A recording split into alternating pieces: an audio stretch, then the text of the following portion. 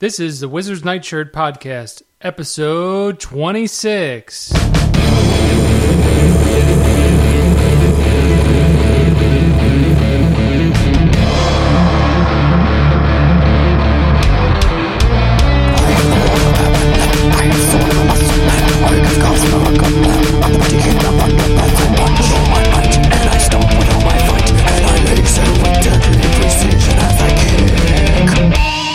Welcome to the Wizard's Nightshirt. This is episode 26. I'm Scott, and here with me are William. Hello. And Rebecca. Oh, hold on. I have to take this. Uh-oh. Hi. He laughed a long time. It's September, and it's Halloween time. It's Halloween time. It's Halloween time. Haunted Telephone is making its first appearance on the Wizard's Nightshirt podcast. Hopefully not its last. But when it gets to be Christmas time and I'm still bringing it out, y'all are going to be real sorry. Yeah, Rebecca's turned our house into Vincent Price's parlor in a matter of a couple of days. There were just this like a whole baggage train full of Halloween trunks kept coming down from the attic. And not because she's going to use it all necessarily, because she needs to see everything to make the right choices. No, they came on a rail car, and while the rail car came through a town of scary ghouls, it went like... And then there was like a whole train. It was a big production. I heard it. It was like 2 a.m. I was like, it's a Halloween train coming through. Yes. I mean, we saw there was a story in, I think it was the New York Times today, about Elvira having her own clothing line.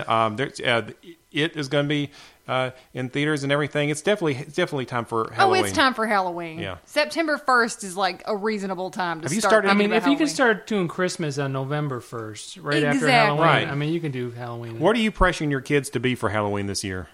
What am I pressuring? Yes. There's no pressure. They Because they want to be everything. You took too long. It was like 6 months ago, and Grant was already like, I want to be this for Halloween. And you're like, all right, buddy. Good. Done. That's how to get. Remember, you waited too long. We had a good plan for you to dress as Krang and strap him to your chest like a little Krang brain. And I assume your wife said, no, we're not that trashy. But still, it was a good idea. There's still a chance. There's not a chance. He's going to be like, he's going to be like 9. You'd be like, come on, buddy.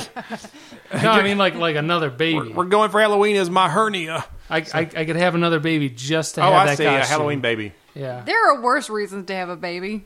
This is true. This is very true. I don't know how many worse reasons, but you know, it's a harmless reason. It's a harmless yuck. Yeah. To expose a new creature to existential angst and all that stuff. You're like, let me tell you, son. You're going to dress as a brain. You'll have fun explaining it to your other friends who are dressed as things you know. So we'll try not to pay everybody too much with Halloween, but in the newsletter and whatnot, we'll give various updates with increasing obnoxiousness as we approach. You would also think all the totes that came down from the attic. I saw a picture there, and you would assume they'd be orange, but they weren't. They were green. For some reason, when they were sell on sale, them, probably. They sell them at the end of dorm season and Halloween season. And I think like neon green is an acceptable color for both, so I think that's what it is. Yeah, it's an otherworldly glow. We'll pretend. Yeah. Oh, that's true. Radioactiveness, Yeah. or something like that. Yes. Yeah. And they may be plain, but what's inside is True. magical. It's in a week. Their house changed. It was amazing. Into a tomb.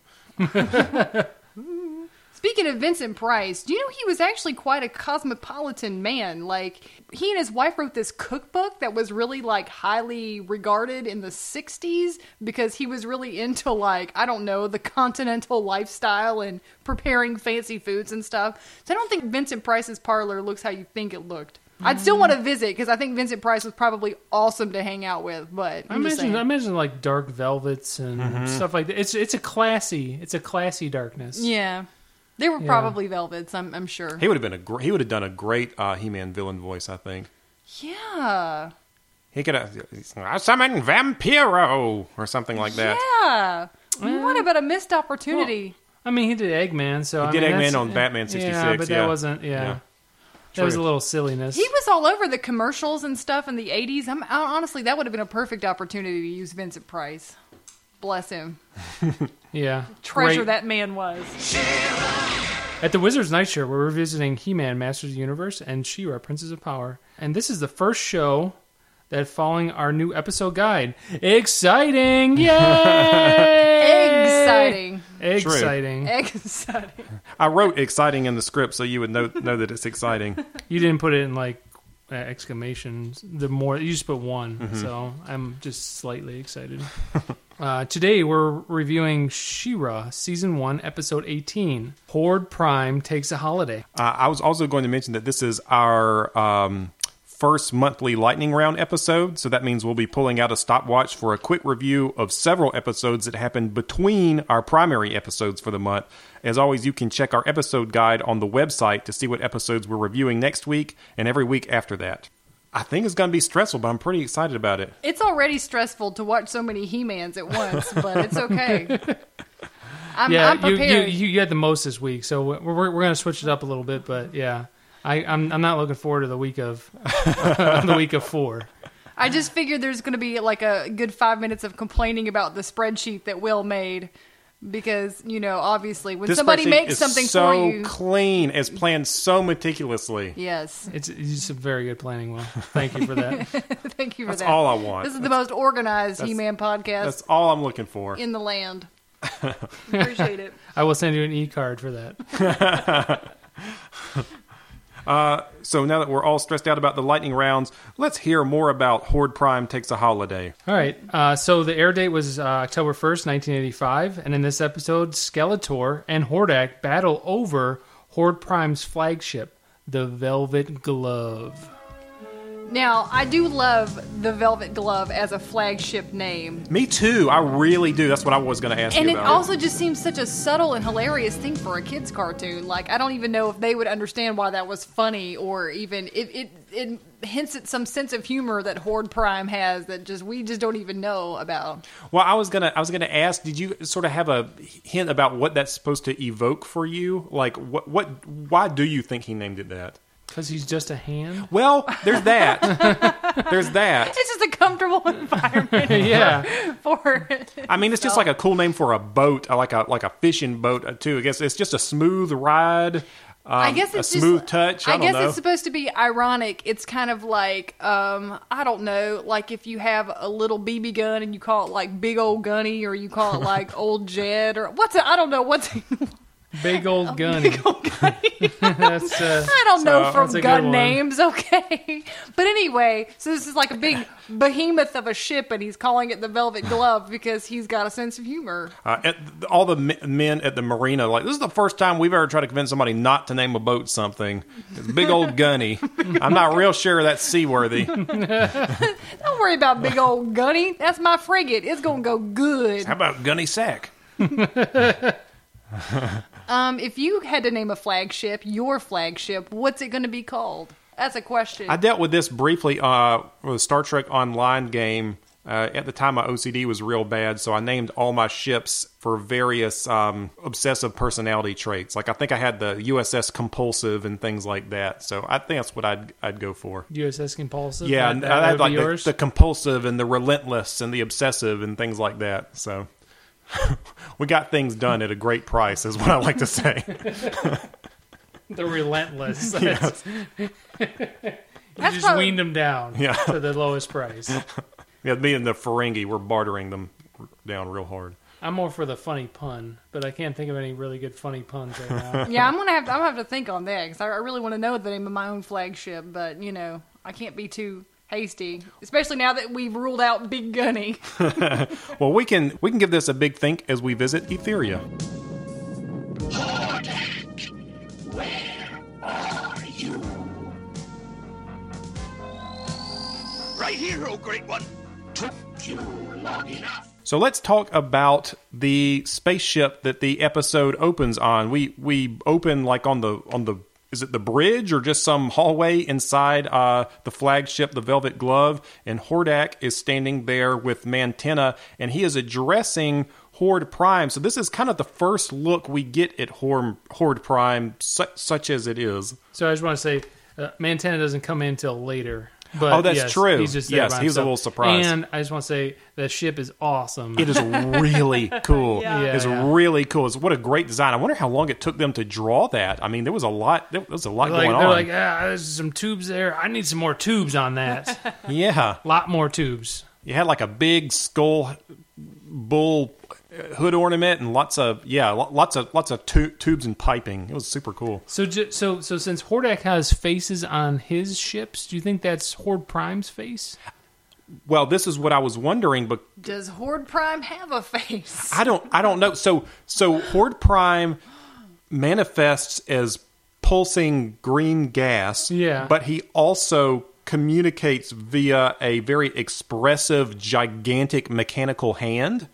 So I was wondering too about what his face looks like. The only clue we have is Prince Zed Oh yeah, he's like a human boy with elf ears. with elf ears and maybe some porcine features. And so I'm thinking he must have had in the past some sort of pig face. Well, I think that might evolve into that. Maybe so. Maybe that. Yeah. Maybe he's changed over the years. Yeah. Well, I mean, they just become more mechanical. Oh, so interesting. They become part of the whatever the main system. or Yeah. That makes a lot of sense. Yeah, because Hordak's on his way. Yeah, exactly. He's 90% robot probably. That is a good point. But you really do have to get the sense that Horde Prime is mainly non-corporeal and also not messing with people too much. Because even though I was very distressed to see Hordak kowtowing to him at the very beginning, 'cause I enjoy Hordak as like his own villain, As much as it distressed me to see that, like 5 seconds later, after Horde Prime admonishes him, like, don't even take the ship out joyriding, Ferris Bueller. And he was like literally planning to do that 5 seconds later. So the threat from Horde Prime as a authority figure is not that scary. So I mean, yeah, his appearance terrified, but we haven't seen anything to let us know how tyrannical and horrible he is yet. yeah, he's just made out of gas for all we know. What I don't get is why he's going on holiday for 2 weeks. What does gas do on a vacation spot? I know. I know. I wrote. Like, you yeah. imagine him on a beach, like just like he's like gas on a beach, and he's his hands out trying to get a tan or something. Like, I was wondering how It would gas was going to rust. fit into some beach trunks. Yeah, I was gonna say like you go. his mechanical hand would rust from the beach. the from question is, does he humidity. go like little skibbies, or does he do like the full man trunks, or it's like the 1920s where he wears like the full singlet? Oh, that's He a would- great look. He would definitely do that, and I feel it would be striped as well. Yeah, in his mind, Yeah. he would wear that. I was thinking, since he's gas, he has to find new ways to engage with the beach. So either he's in a beach ball, or he has gone into the gas tank of a Sea-Doo. Oh, there you go.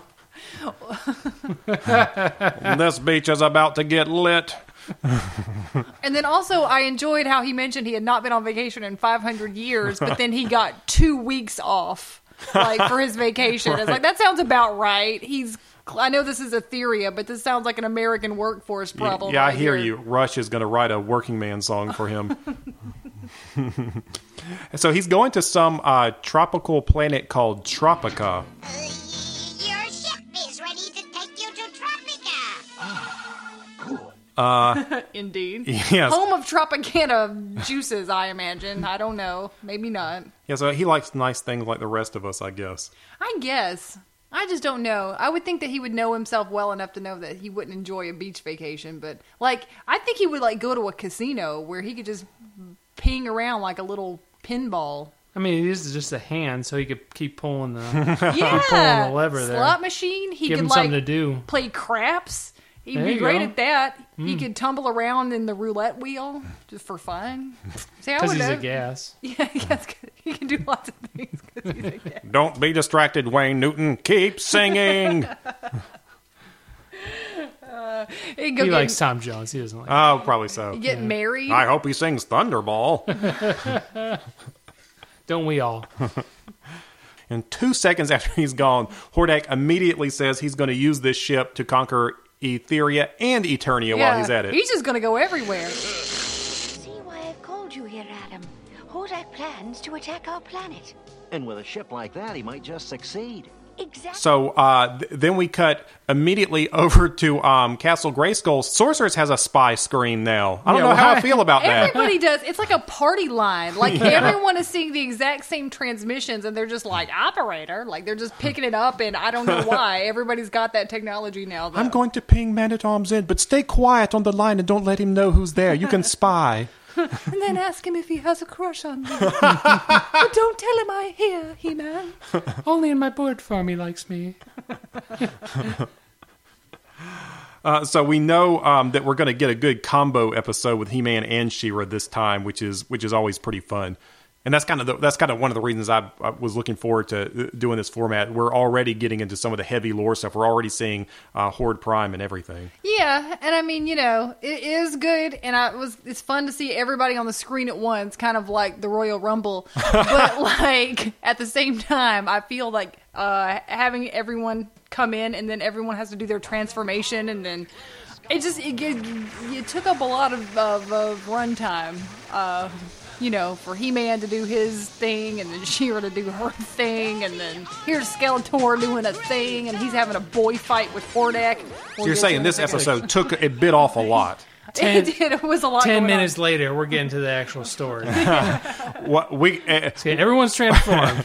Okay, we're good. The transforming was funny because they were trying really hard to cut together the music for them in a way that made sense, and they're like a different key and different tempos, and it's very funny. Oh, that blasted Horde bully boy, that conniving claim jumper! Eternia is mine to conquer! Mine! Yeah, so in addition to Sorceress getting wind of this plan and thus alerting He-Man to it, because apparently the Velvet Glove is a big deal, and if it starts running amok, then, it's going to be a problem. Skeletor is also in on the party line, and then he hears it as well, and he calls Hordak a conniving claim jumper, which was hilarious. That was a good line for him. It was a good line for him, and it also speaks to his age. Prospecting jokes are always the rage for kids, and that was great. And so he's going to get in on it because he was like, "Oh well, I'm going to steal the Velvet Glove so I can do whatever Hordak was going to do." So everybody's dialed in. We're ready to go. So now you can all run circles around each other in the ring and press all the different buttons to see what they do. And then if you start grappling, you'll get into a never-ending fight with your friend until one of you gets tired. Yeah, and then you accidentally enter and exit the ring 1,000 times, and then you find a chair under it somehow because you press some button. Yeah, but you do a lot of stuttering in front of the apron because you don't know the combo to get the chair out. In the meantime, you're getting wailed on. Are we talking Nintendo, or are we talking higher up? That would be an Xbox. Yeah, Legends of WrestleMania. I'm thinking about specifically 360. Yeah, I'm thinking about the original. Did you ever play the original NES wrestling? Oh my god, it's so terrible. Terrible. You're talking about the WWF one, right? No, it's not WWF. It's just It's just called wrestling. Oh, that was an early one. Yeah. It was It was early and bad. The best one was the Super Nintendo one where you got to play. It was the air with Tatanka and Lex Luger. He was the narcissist at that time. All right, it's good. I didn't have a Super Nintendo. I was a Sega man. Which one did you have, Will? I had both. Of course you did. You and your Teddy Ruxpin with the different outfits. I know you had both. There was not much to do in my town. Okay, I had to. It's fine. I had friends that had Super Nintendos. I would go over their house and play, and they would come over to my house and play Genesis. I didn't have a ton going on. This is a big deal for me. You didn't have a ton going on because you were so busy playing all the video games. Well, no, I know how you did. Between video games and Boy Scouts, your schedule was full. Yeah. Yes, and I remember sometimes it'd be real sad. I'd have a camping trip come up when I'd just gotten a video game, and I'd much rather spend my time playing a Japanese role-playing game or something. That's bad, yeah. Camping trip, woof. There's lots of bugs. There's too many. Have you figured out how to work the freeze cannon yet, Almighty One? Don't bug me, you bug-eyed boob. There's no bugs in space. No, unless you count... No living bugs. I was going to say, unless you count Mantina. Yeah, that's true. He's kind of a bug. He's more of a fish. That's true. Well, Hordak wastes no time. trying to conquer Etheria. His plans to point the Velvet Glove's main guns at Etheria, and he's going to shoot it with a freeze ray. And he's got a little help on the bridge of the ship. Mantenna is there, but also there was a new guy. Multibot, More power, Multibot! More power! Yeah. who I would best describe as a boardwalk performer on stilts, disguising himself as a robot on the bridge of a spaceship. Yeah, he really did. Yeah, what was with that? He could just do two things at once. Was that the thing? But he only had 2 arms. Yeah. So if he had 4 arms, maybe. Yeah, he's talking himself up like he's a multitasker in his interview, but he's He's really got 4 just arms. Sorry, doing he's what got most 4 people arms. do. He's got 4 arms. Well, Mantenna's got 4 legs. That doesn't help him do anything. That's true. That gun is amazing looking, though. It was cool. You know it's sophisticated because they had as many as 12 buttons on the control panel this Yeah. time. And from the last episode, we learned you only need 3. That's true. That's true. It's not like we're making serpentoids here. This is an important machine. We need 12 buttons at least. No wonder he needs another robot to do it. I just want to say too. Okay, I want to talk about the She-Ra. So they shoot the beam, and She-Ra blocks it with her and turns into a sword into a shield. Uh-oh. Sword to shield. Now, I just wonder if the writers of She-Ra or wanted to expand her I don't know instead of just have her punch things like He-Man. He-Man would just punch things and hit things with swords and not really do too much. But I don't know, just expand her abilities to do things. And like she can change her sword into anything now. Apparently, It's just we was never a- learned that. I think that was This is the episode that we learned this. right. That was new information to me as well. And when she turned it into a shield in this case, I'm like, oh, okay, I can see how that would happen because they're compatible devices. Yeah. These But are then medieval But then equipment. she just kept turning it into other stuff, and so I'm like, all right, this is getting a little wacky, but that's okay. Well, it's probably because she He-Man's didn't. in the episode. It's all right. The sorceress probably didn't want to upset He-Man. He always has to know he's the best, and everything else is second best to him. So she's like, "Don't tell He-Man, but your sword can turn into anything. It's really better than He-Man's." Are they ever going to interact very much? Sorceress and She-Ra? I mean, besides their introduction, I don't know. I would love to just imagine them having like a gals' night through a portal. Well, I'm hopeful that we're going to see some interesting interactions because this time we got to see He-Man chatting it up with Swiftwind a little bit, which was cracking me that up. was great. Well, yes, that was good. What I want to see is Tila become sorceress. Yeah. Whatever she calls herself at that time. Later on in She-Ra, That would be cool. Yeah, like the sorceress has something happened and Tila has become the sorceress. Oh, I would love that. Yeah, if Sorceress just went away like one of the Doctor Who doctors and she had to take on the mantle of Sorceress, that'd be super cool. And then Tila would know. And You wouldn't have to tell Tila. Yeah, tell Tila. Yeah, that's the whole point of this show is to tell Tila. Will they tell Tila? That's what we need to know. They better. He-Man! He-Man. How? No time to explain. Push! What's he doing here? Yeah, I thought that the freeze ray was going to instantly freeze Whispering Woods, and then we would see some zaniness with like the Twiggets, like being brrr, and then like they all have to curl up in Sprocker's shoulder hair. But then, that didn't happen because of She-Ra and the shield, who started deflecting the beam, and then Well, this was the introduction to He-Man because the entire power of a spaceship is shooting at She-Ra, and she's starting to buckle her knees a little bit. Then He-Man comes and starts propping up the shield also, and then they both start buckling, and finally they get some relief because Skeletor shows up and screws up the whole thing. yeah, so Skeletor shows up the bridge of the ship. I get. Does he just zap himself there? I think so. Okay, yeah, he must have done some logistical work to figure out how to get there. Okay, he knew some coordinates. I don't know. He found out on this party line, I guess. And then immediately begins initiating a boy fight with Hordak, and that really is how it is. It's, just like really like petulant smacks at each other that don't do a lot of damage, but are, well, to each other. The ship gets destroyed, but yeah, not a lot of impact to any of the things that they're doing to each other. I just kept thinking about playing laser tag, and whatever teenager was running the Qzar room there being like, "No running!" 'Cause there's lasers going everywhere, and they're just destroying everything. Which is exactly what Horde Prime was hoping would not happen to his ship. Yeah, this would be an example of what not to do to a ship when you're borrowing it from someone. Like, if this were Enterprise Rent-A-Car, that would not go over well, okay? He did not pay for that extra insurance. No gunfights. No gunfights in the car. And Beastman's hair is everywhere in it. Yeah, it is. No pets. Oh, man. Could you imagine him in shedding time? That flagship is in outer space. Can even you throw that far? I don't know. Only one way to find out. So the plan to get on board the Velvet Glove is kind of complicated. Luckily, He-Man has another harness gadget that he pulls out.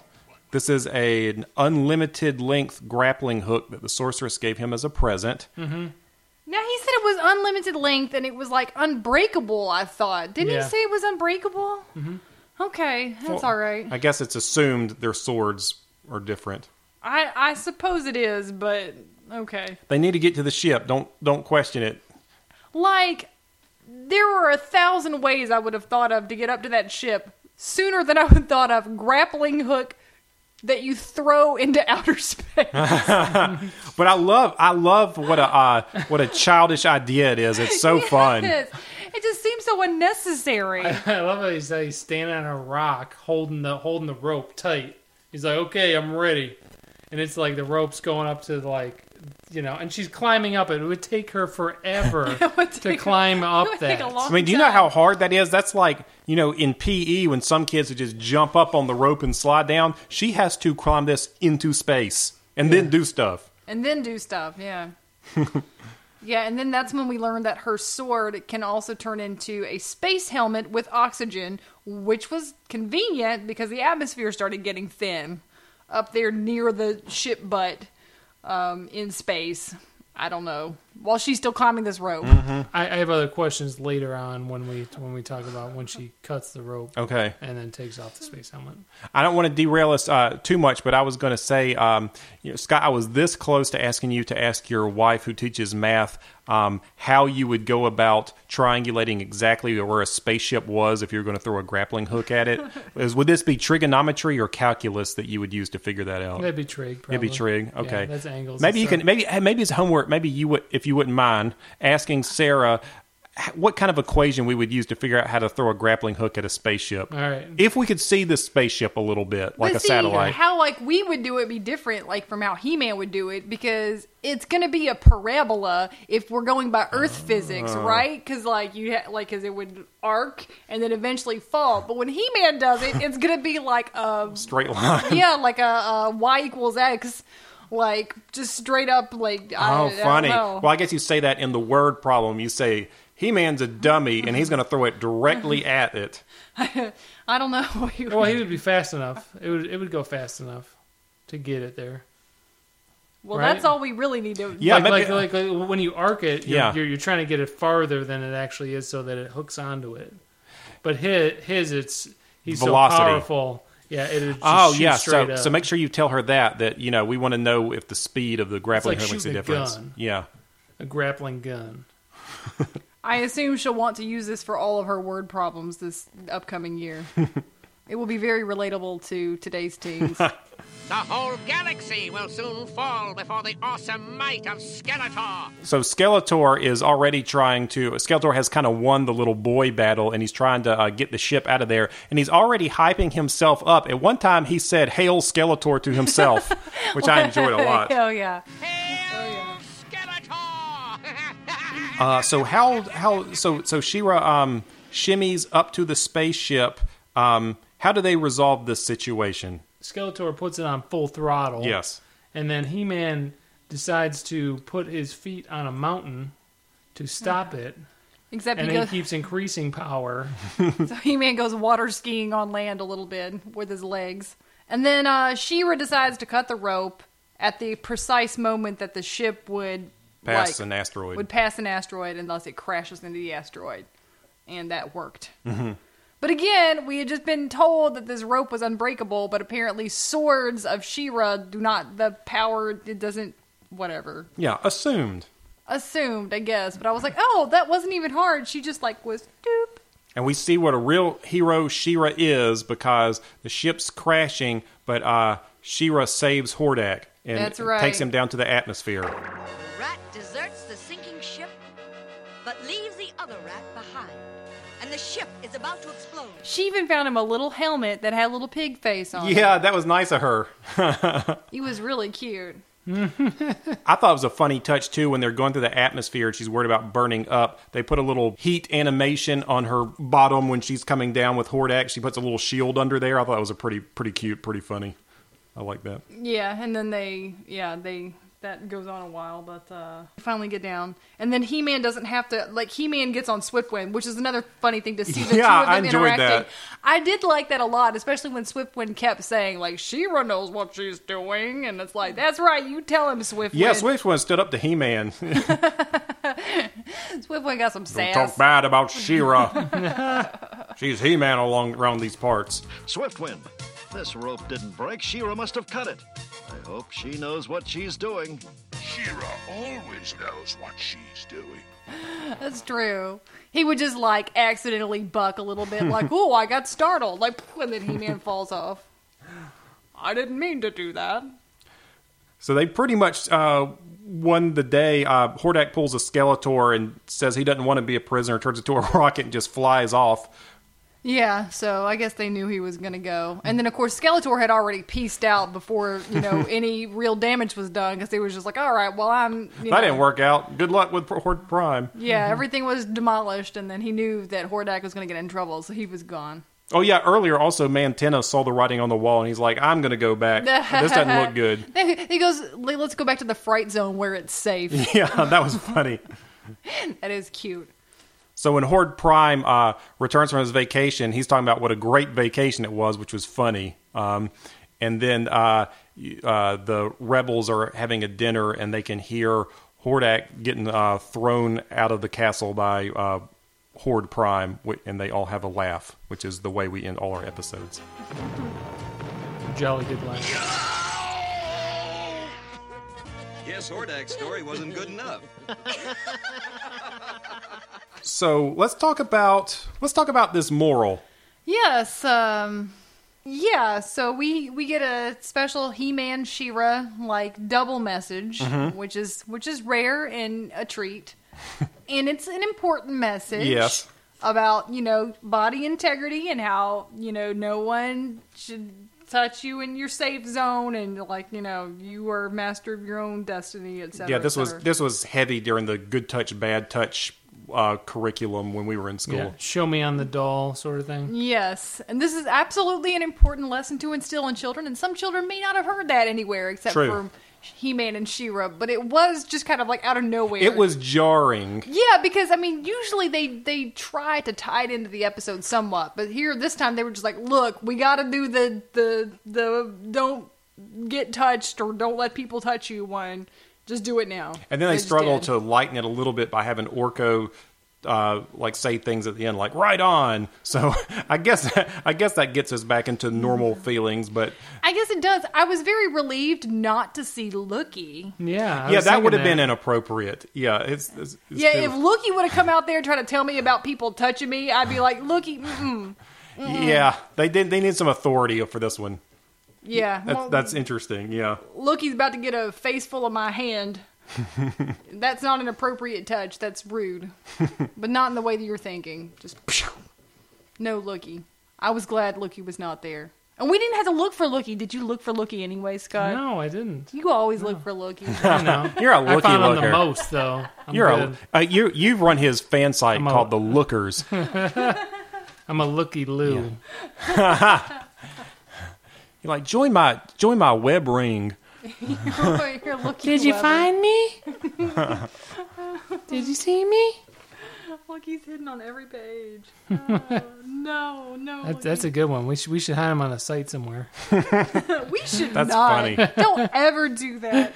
I'll be so When you roll upset. over me, like peeks out. Oh, that'd be so upsetting. If you click on him, his face turns to Rebecca's face. Don't do that. you. The original Lookie. Don't do that. No. But yeah, and that takes us out of that episode, which was again, it's fun. it's fun to see everybody on the screen. Do we do a rating? Mm-hmm. Okay, let me think what I think. I guess I'm just gonna go with a solid 3.9. Okay. Multibots. Yeah, there you go. or Tropica Vacations out of 5. Again, it's the same problem as the Royal Rumble. You get to see everybody on the screen, but then there's not a whole lot of time for a story. All the feuds that have maybe been leading to this moment, they seem to all wash out in the chaos. And then the chair comes out, and you're like, all right, well, where'd you even get that? I'm going to agree with you. I agree with the premise you're setting up here about it being a Royal Rumble, but that goes a lot farther with me because I'm only interested in the pageantry. So I'm going to go 4.1 Tropica Vacations. I liked the lore stuff a lot. I like that we got Multibot. I loved seeing Horde Prime, and the ship was incredible, and it's a space thing, which I like. Yeah, I would say at least 4.3. Okay. I liked it. Wow. I liked it. Oh, I just liked it all around. Like the story was okay, and there's a bunch of like silliness in it and stuff like that. But like they did it. I think they did a pretty good job. Mm-hmm. Yeah. There was a lot to like in this episode. There was. Yeah. Yeah. Cool. It was good. Now it's time for the lightning round. Mine was explosions. I don't know what my noise was. I'm excited. This is the first time we're going to do it. We're getting through about like 12 episodes today. It's a lot, but I think it's good, rich stuff, and I'm eager to see which one of us has a heart attack trying to get through this first. I'm already. My pulse is quickened. Yeah, my pulse he's is not quickened. joking either. It's going to be 12 episodes. I was thinking we're going to put some good stressful music under this, so you feel like you're on a game show and there are high stakes. It's going to be good. Yeah. Okay. Well, since it's a lightning round, we should probably get into it pretty quick, right?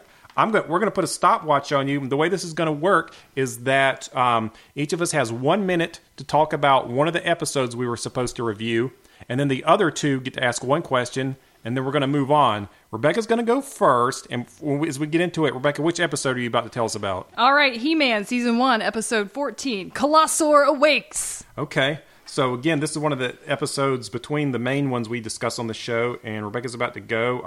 Rebecca, you tell me when you're ready. I'm gonna hit you with a timer, and go.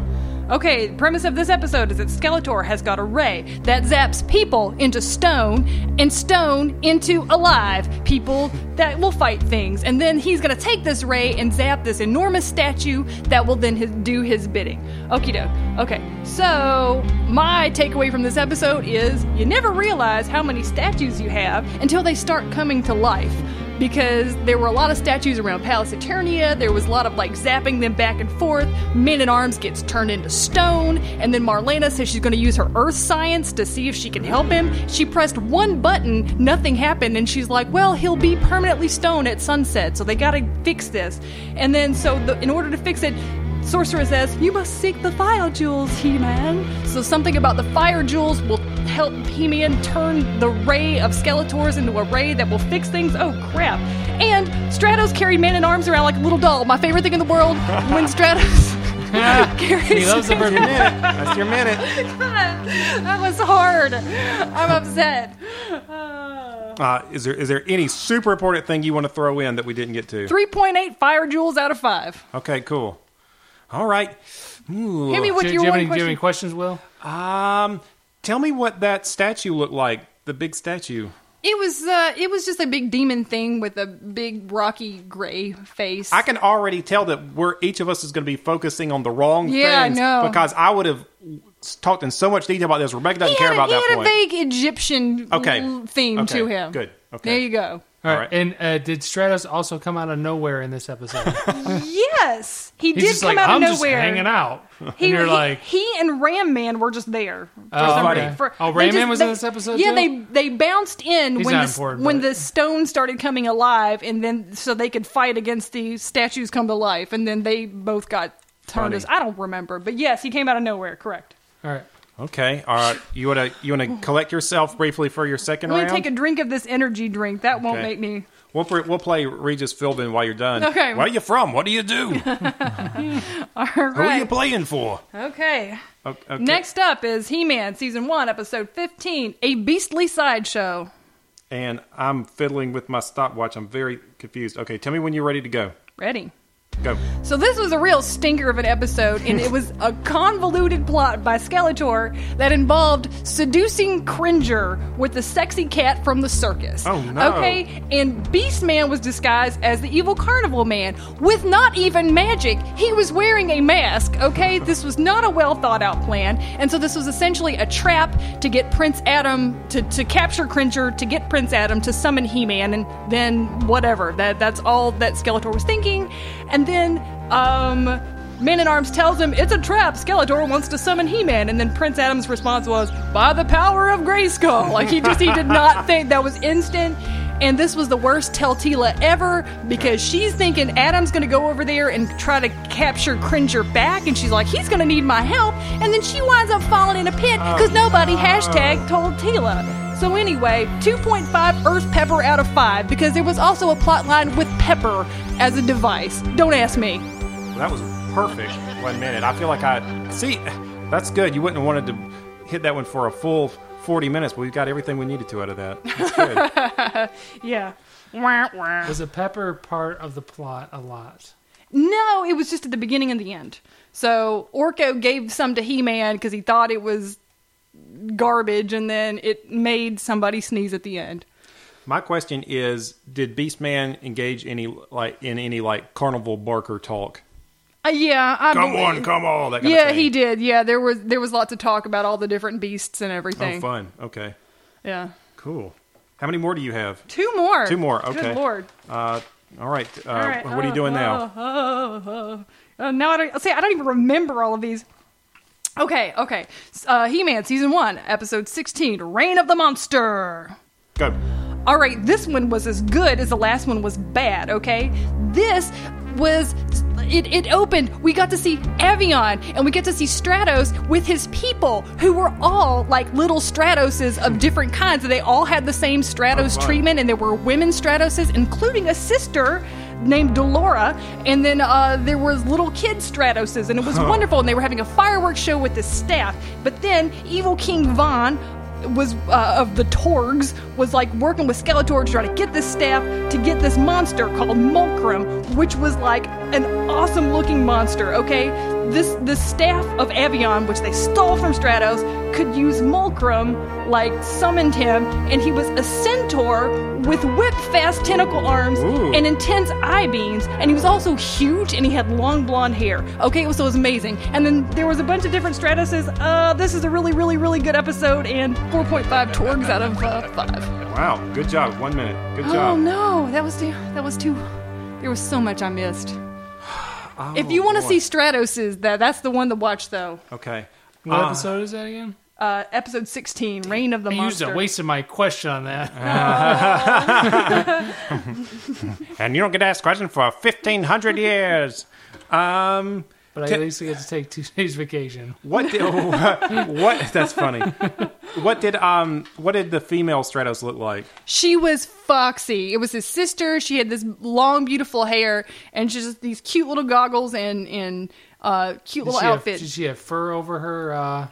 She had the same colors as him, and it was just like a bodysuit. So aerodynamic wings. Oh, okay. Same color scheme. All right. It was a good look. Cool. Yeah, I've seen the toy. It looks good. They made a toy Delora. Yeah, that was so cute.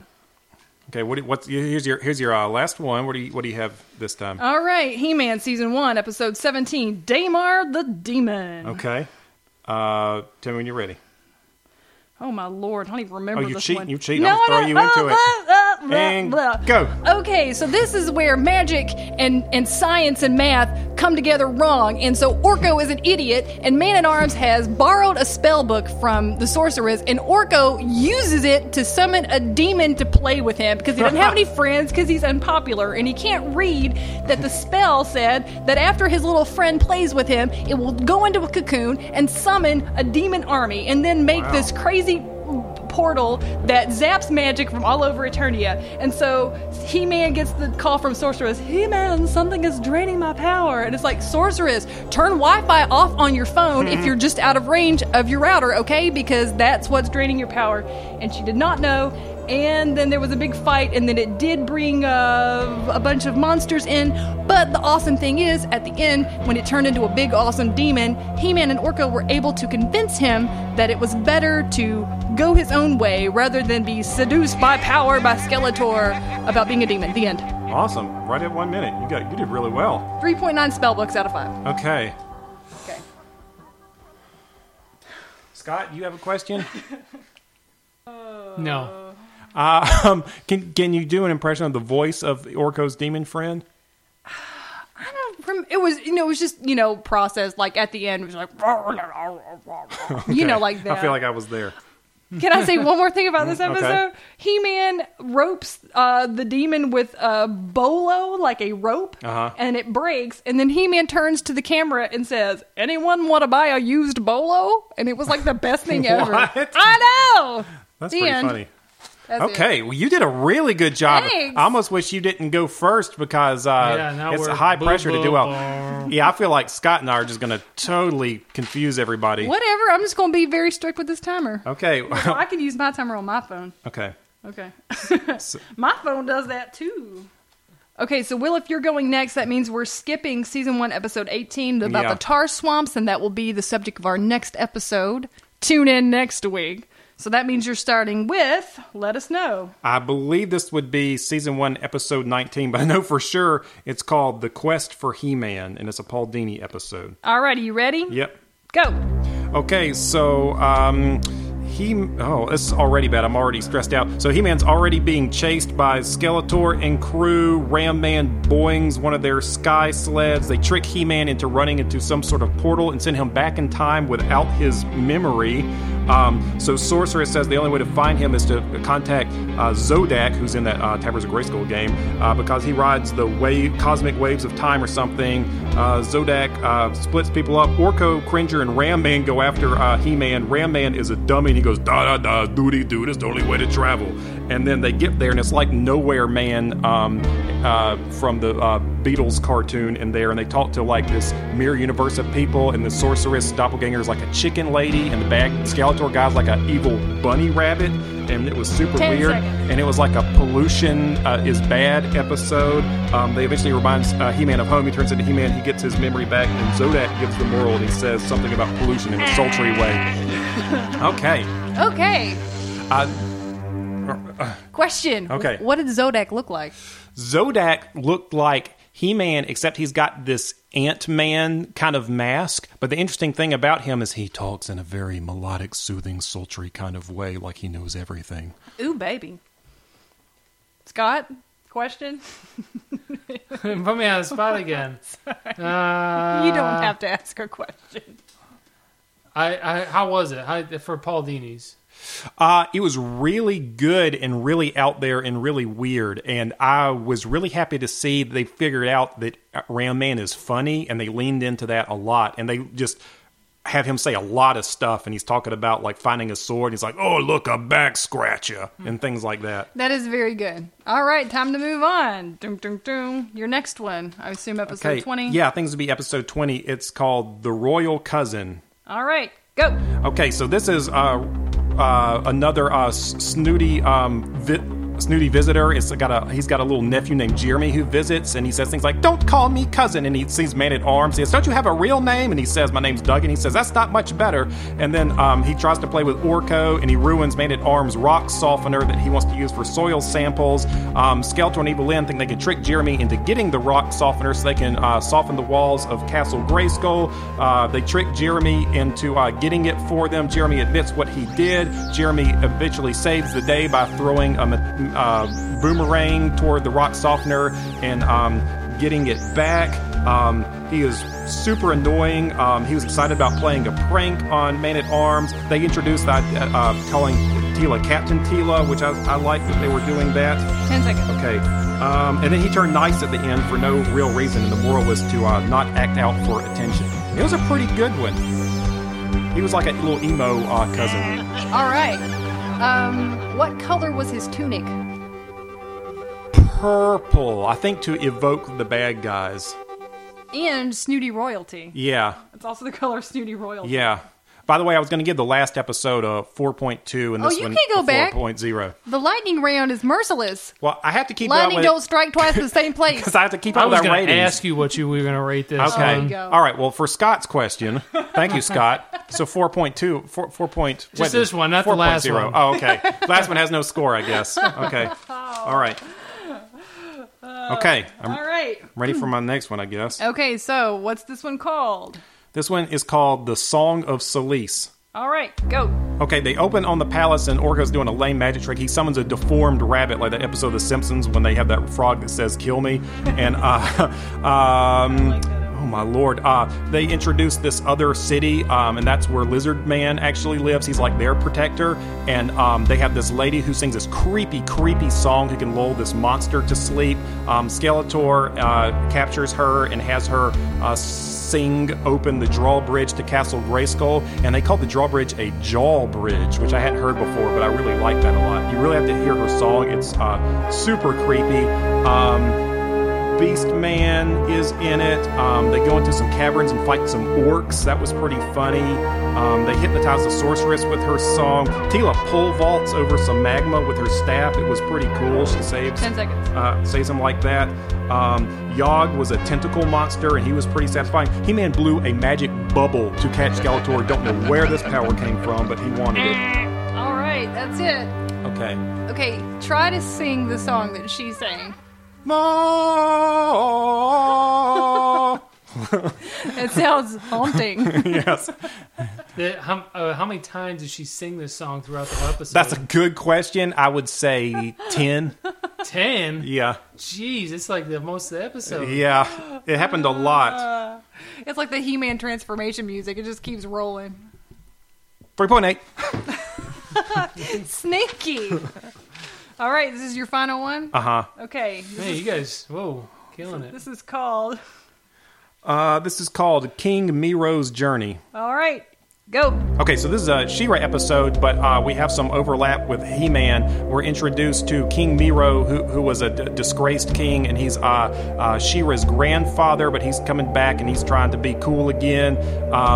And he goes to meet She-Ra, but they're dealing with an issue of an inspector coming over to see what Hordak has been up to. He's like sent from Horde Prime, and the inspector thinks he can do a better job than Hordak, and Hordak's always glowering behind him and mad about him saying his factories are dumb and his slime pit's dumb and everything. So they put a big crystal dome over the Whispering Woods, and He-Man and She-Ra take care of the dome and bust it out and bust open the crystal dome maker. And He-Man looks more jacked this episode. I don't know if they did the animation differently, but his muscles are well defined. It was super weird. Lookie says, help your family, but it sounded like he was saying it in the mafia kind of way. Okay.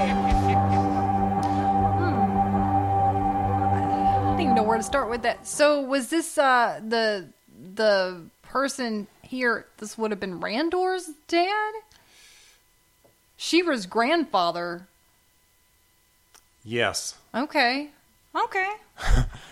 Oh, do we know who her mother is? Who, She-Ra's? Yeah. Her mother is Marlena, isn't it? Oh, yeah, they're twins. Yeah, right. they're twins. Oh, I totally forgot. Yeah, so I guess it is King Randor's father. Yes. Okay. Yes. Did he look like King Randor? No, he just had like a white beard and he wore like a dress. So, as a cool grandpa, what was he wearing? He was like a hippie Roman tunic kind of blousey thing. No gold jewelry or anything? I think he may have had some, as Rebecca says, statement jewelry. Okay. Some kingly statement jewelry. But that's all my episodes, so I think that catches us up from my end. So I'm a high-stressed, highly wound person, so this was up my alley. But let's see how cool as a cucumber Scott does with these. It's terrible. That's not what I'm Well, that'll be fun too. Yeah. It'll be good. It'll be all right. Which one? You did all She-Ra Yeah, this you had all time, She-Ra. yeah? I did all She-Ra's. According to the spreadsheet. I was lucky for that. What was your first one you have? Okay. First one I had is episode 14, Friendship. Okay, tell us when you're ready. Go. Okay. In this episode, Hordak tricks Princess Dora with her friend Loey, whatever. So she comes. Princess Dora comes to Hordak's lair to save her. She's a friend from the past. Shadow Weaver does some awesome magic throughout the whole thing. She does a bunch of, and then there's like green smoke and everything. It's amazing. And then Bo and Cow. Bo can't leave Adora alone. He has to come and save her. But of course she's She-Ra, so just tell Bo. I don't understand the problem here. He just keeps having a problem. So then they both get captured. And they send him to Beast Island. They get to Beast Island and they save her friend's dad from there because that's what they were trying to do in the first place. And then She-Ra had made friends with a monster before, and then that monster saves them from Beast Island. And then they get back, and the moral of the story from Loki is that you are lucky to have special friends. All right. Well done. Okay.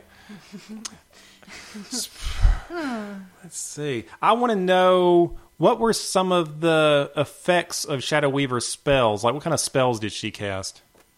She was so they're still trying to get Princess Dora to be part of the Horde. Cool. I like that. Yeah, so they're still trying to she's like, I have some really dark magic, so I'm gonna make her change her mind. Cool. That is cool.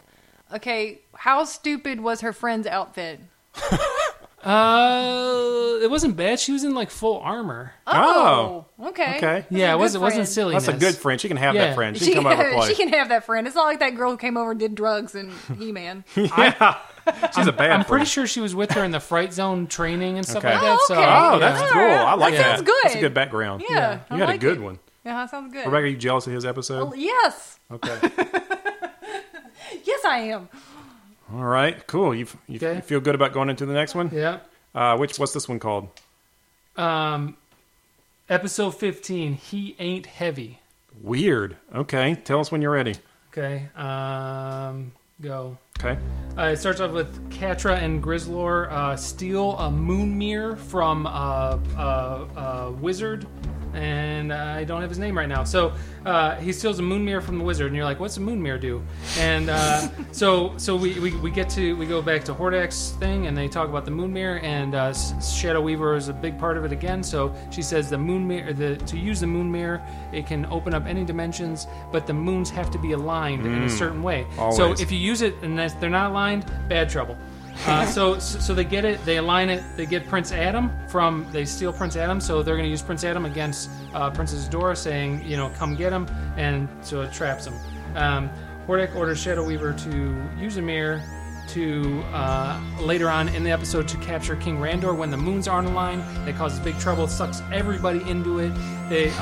He-Man and She-Ra, as you can imagine, they're both already there, pick up a big statue of Hordak and shove it in the mirror to stop it. Awesome. You was right at a minute. Good job. Okay.